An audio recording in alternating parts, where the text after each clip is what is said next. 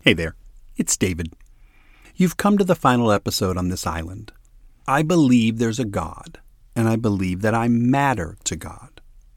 We've explored the topics of God and UFOs, the concept of a Santa Claus God, and the power and the pitfalls of purpose-driven relationships. I've invited you to ask the question, who is God to you? And you have explored the possibility of your understanding becoming claiming. Even though this is the last episode on this island, this in no way means that you need to leave this island. For this podcast is called Island Hopping for a reason. My purpose is to introduce you to topics that will hopefully make you think. Some topics will need no more reflection on your part. Some topics will need to soak in for a while. If you need to spend additional time on any topic, on any island, so be it. This isn't a race to be won. This is a journey to be experienced. So, if you're just starting your journey, I encourage you to go back to the beginning, Season 1, Episode 1, The Rules. It is so much better to start your journey from the beginning. If you're continuing on with me, then welcome back. There's nothing better for you to be than to be right here, right now.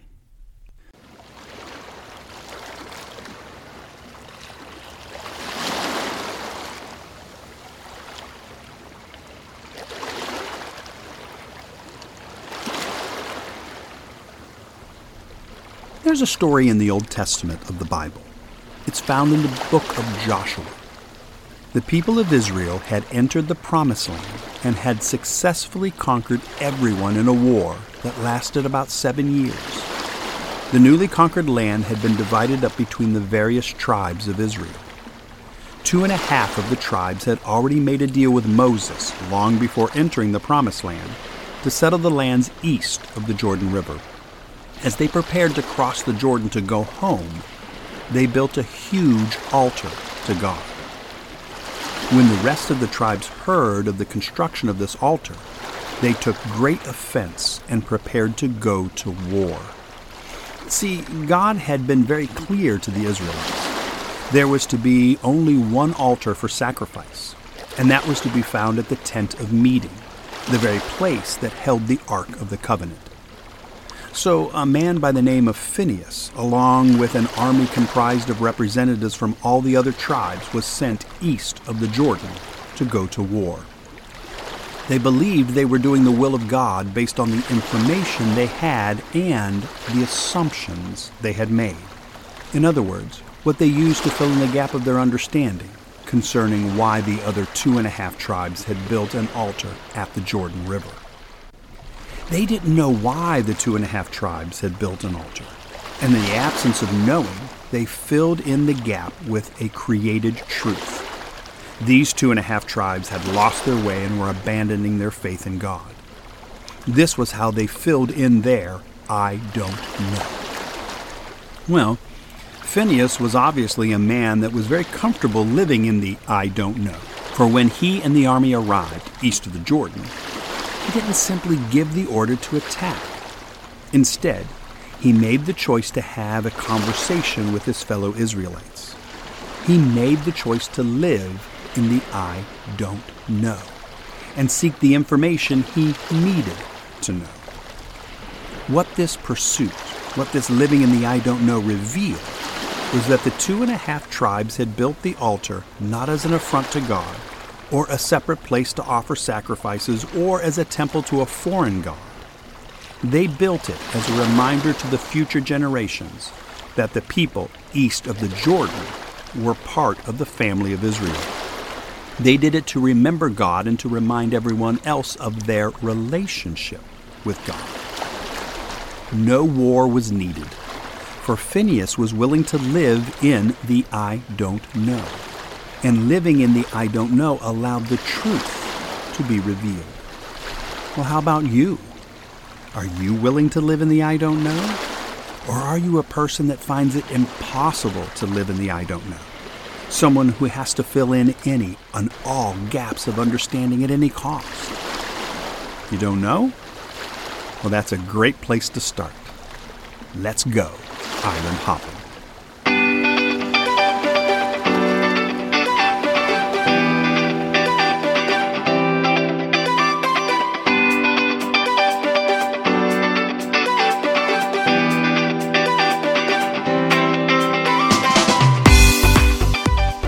Here's a human fact. In the absence of understanding, the desire to fill in the gap with anything, any information, any explanation is powerful. Or it would be better said, in the absence of understanding, you will glob onto someone else's explanation, or you will create your very own explanation in order to fill in the gap. For us human beings, living in the I don't know is to be avoided at all costs. Yet there isn't a single human being out there who knows everything.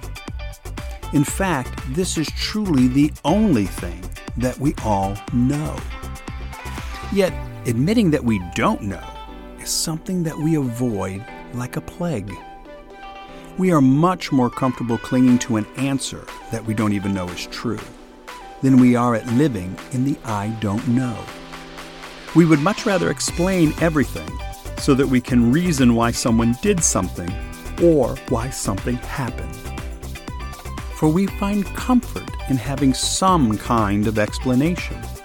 We find comfort in placing everything in a neat and tidy little box in our reality, as opposed to living in the I don't know. For what is neat and tidy about living in the I don't know? Living in the I don't know is messy. It just seems wrong, or even, dare I say, dangerous. Why is this? Why do we find it so hard to live in the I don't know? Well, there are many reasons for this phenomenon, but today I want to focus in on one. You've been taught that acknowledging that you don't know is a sign of weakness. And nobody wants to be seen as weak. For our fear is this: our weakness will be used against us in some way, shape, or form. Or worse yet, you find it hard to live in the I don't know because your so-called weakness, your claiming I don't know, has been used against you in the past. Let me give you an example.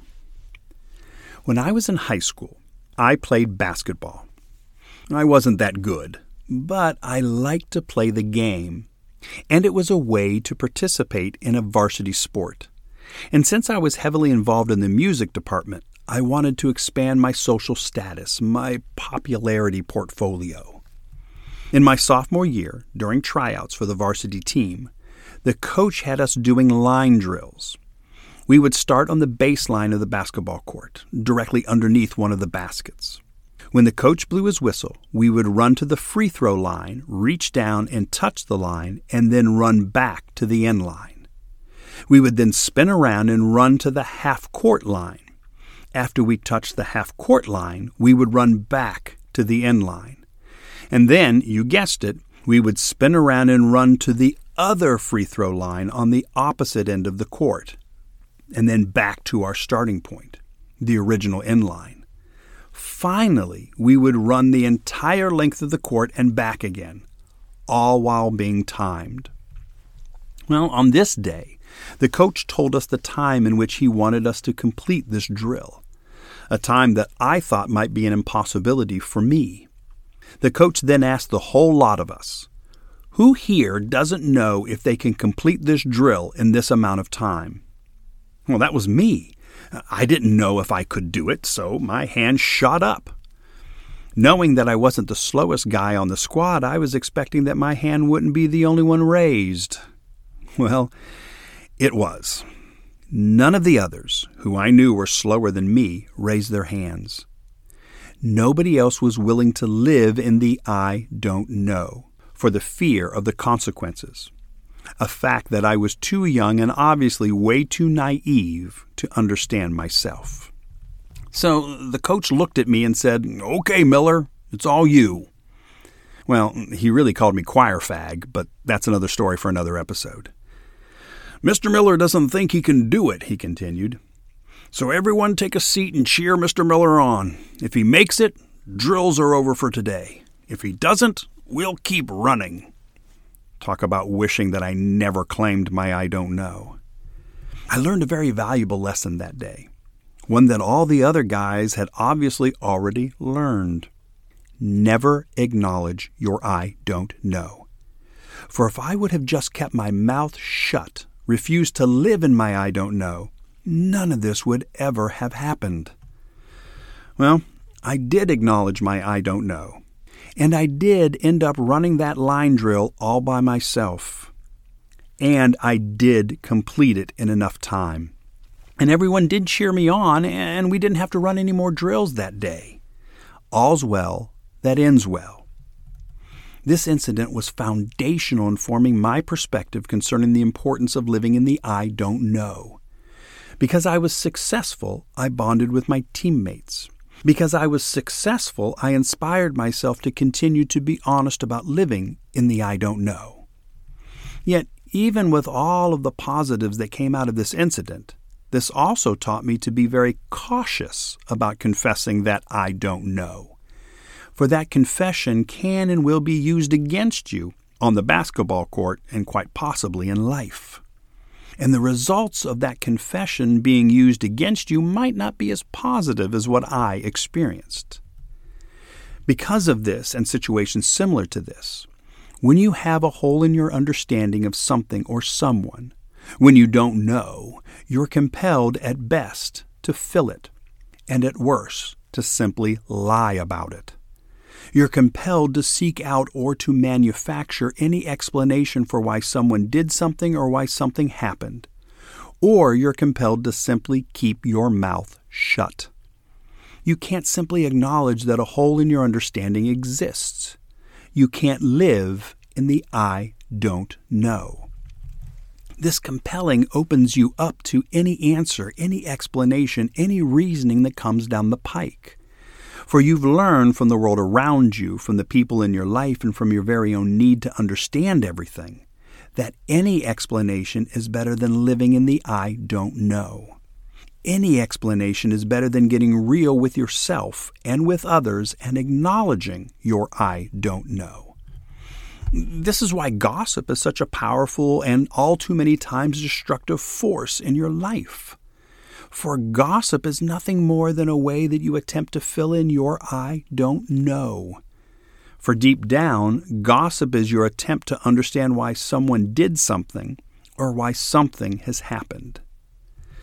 Now, this fear of living in the I don't know is also one of the reasons for the cultural conflict between science and religion, both of which, by the way, require us to live in the I don't know.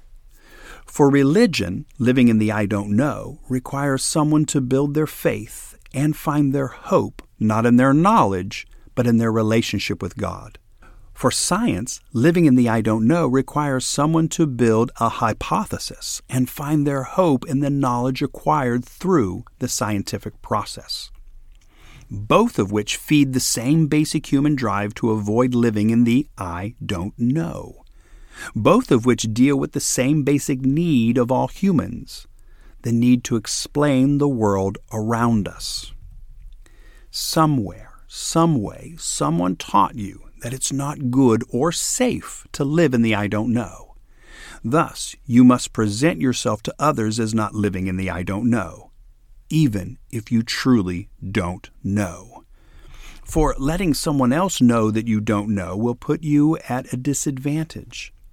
You'll be seen as inferior, less than desirable, and even possibly vulnerable, qualities for which you have been taught to avoid even the appearance of at all costs.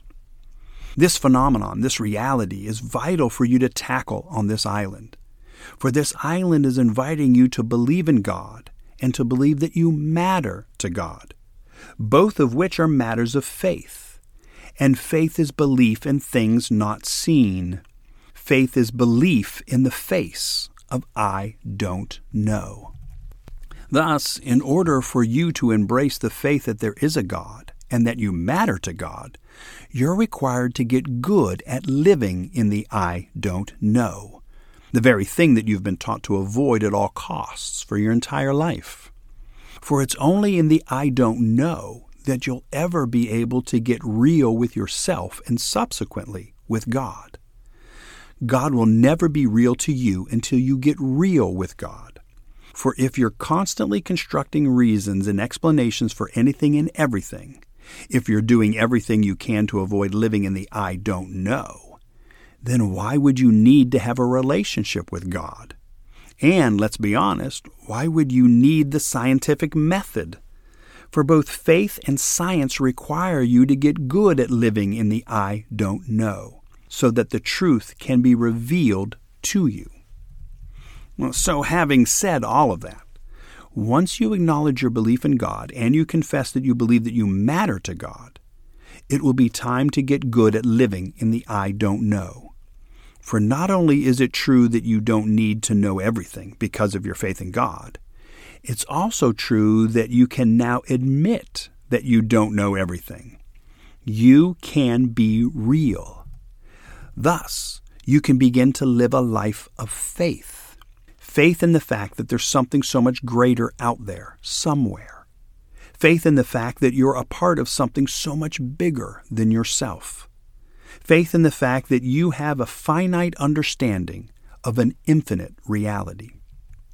This new perspective will give you the room and the bandwidth to search for truth in any and all situations.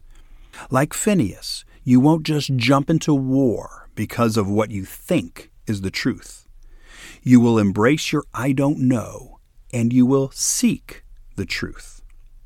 This island invites you to allow I don't know to be transformed in your life. Transformed from a perceived weakness that can't be admitted by you or anyone else into an open door of possibility. The possibility of strengthening your knowledge and your relationships with others and the world around you, as well as your relationship with God.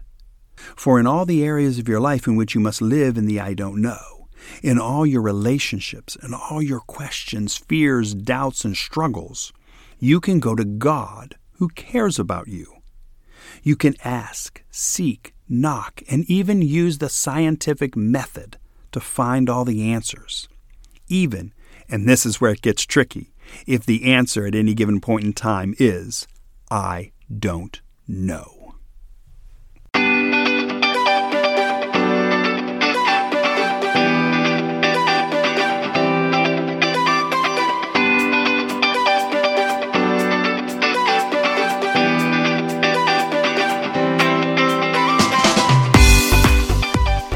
So that's a wrap on Season 3. And that's a wrap for this island. I believe there's a God, and I believe that I matter to God.